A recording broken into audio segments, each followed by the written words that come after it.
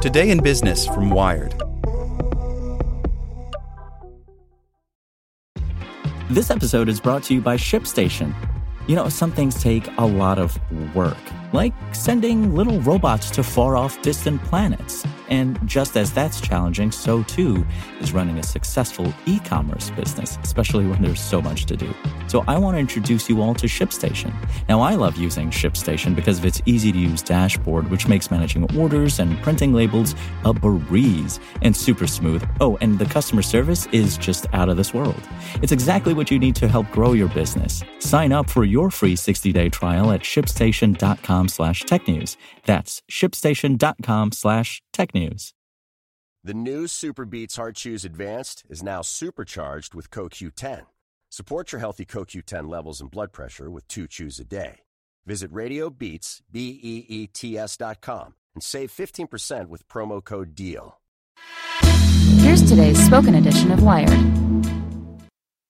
Today's briefing is brought to you by NetSuite by Oracle, the world's #1 cloud business system. NetSuite gives you the visibility and control needed to make smart decisions and grow with confidence. Save time and money and gain agility and scale by managing your company's finances in one place in real time from your desktop or phone. Start today. Right now, NetSuite is offering valuable insights with a free guide, 7 key strategies to grow your profits at netsuite.com/wired. Get your free guide at netsuite.com/wired. How the pandemic has reshaped one city's restaurants. In the struggle to stay afloat, independent eateries in Portland, Oregon are adapting their workflows, their menus, and their business plans to serve customers under lockdown. By Jesse Gray. On Saturday, March 14, before the lockdown began in Oregon, Kurt Huffman took his family out to dinner at the new restaurant he co-owns called Bar King. It had just opened around the corner from another of Huffman's restaurants called Loyal Legion. Both venues were packed. Normally, a pair of full houses is a welcome sight. But when Huffman saw both restaurants that crowded, just as the scope of the coronavirus pandemic was becoming clear, he was disquieted. Huffman began to worry that leaving the restaurants open would put his diners, his staff, and his family in danger. Late that night, he convinced his business partners that it was time to close the doors. We felt like we had to serve as an example to show public officials in our tiny way that the industry was in favor of protecting ourselves and the general public, Huffman says. That same weekend, Chef Peter Cho of the award-winning Korean restaurant Han Ok grew uneasy when he saw the number of reservations on the books. The restaurant has been a local hotspot for years, and its recent appearance in the Netflix show Ugly Delicious has only raised its profile. Cho was especially eager to enforce social distancing because he and his wife and business partner, Sun Young Park, live in the same building as their restaurant. I was feeling a little unsafe about it, Cho says. I was ready to close that Friday night, but I put it to a vote and the staff wanted to work through the rest of that weekend. They were like, "We have people booked." The following Monday, Oregon Governor Kate Brown ordered dining rooms closed statewide. The state government restricted all restaurants from serving food that isn't takeout or delivery and banned all gatherings of more than 25 people. By the end of the next week, 28 states, including Oregon, had shelter-in-place orders in effect, with non-essential businesses shuttered and residents ordered to stay inside unless absolutely necessary. New standards. In the wake of widespread closures, many restaurants have turned to delivery and takeout to keep revenue coming in. Some restaurants are weathering the storm, even as they deal with unforeseen complications. Chef Aaron Adams runs Farm Spirit and Fermenter in Portland.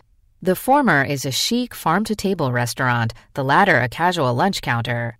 The two are also right next door to each other, 400 feet apart, with a walk-in refrigerator between them. With 3 distinct and separate spaces, Adam set up a new workflow for his kitchen and service that allowed individual cooks to work totally separated from one another.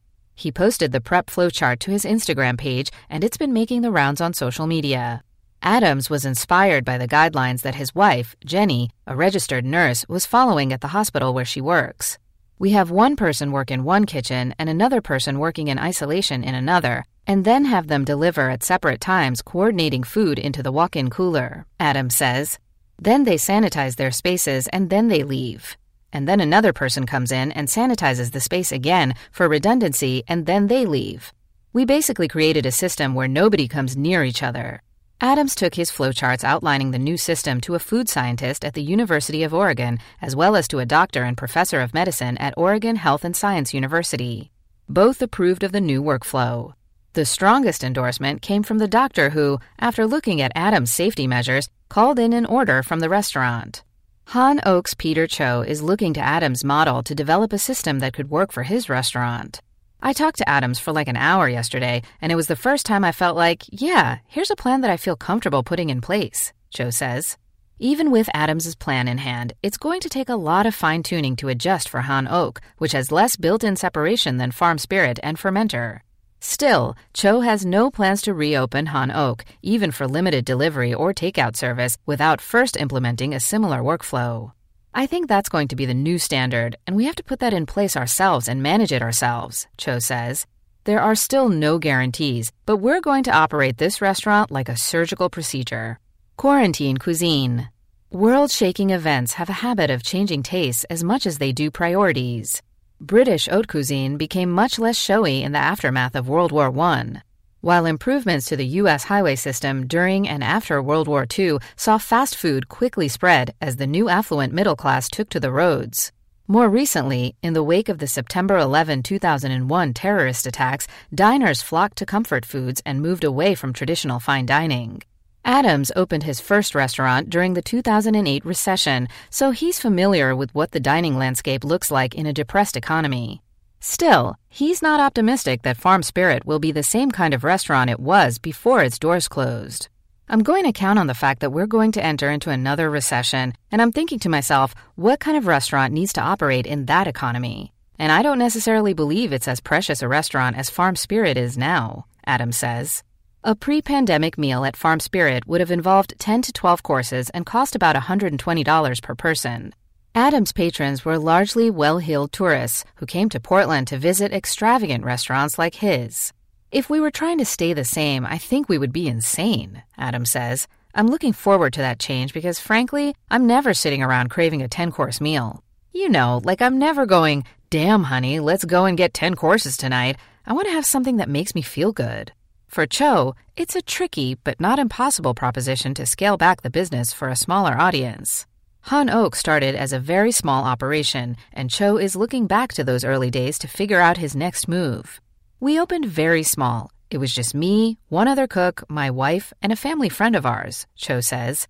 We served like 25 people a night, so I know how it is to pare everything down, start slow, and rebuild. For Adams and others who grew up in and around the restaurant industry, changing things up to cater to a new clientele isn't just a shrewd business move to keep doors open and people employed, it's something bigger. After seeing this, seeing how precarious the situation is with the capitalist environment that we're dealing with, how can I continue to have a restaurant that emphasizes feeding only people of means? Adams says. If I were to do so, I would be someone without a conscience. Want to learn how you can make smarter decisions with your money? Well, I've got the podcast for you. I'm Sean Piles, and I host NerdWallet's Smart Money Podcast. Our show features our team of nerds, personal finance experts in credit cards, banking, investing, and more. And they'll help you make the most of your money while cutting through the clutter and misinformation in today's world of personal finance. You'll get clarity on strategies to help you build your wealth, invest wisely, shop for financial products, and plan for major life events. Listen to NerdWallet's Smart Money Podcast wherever you get your podcasts.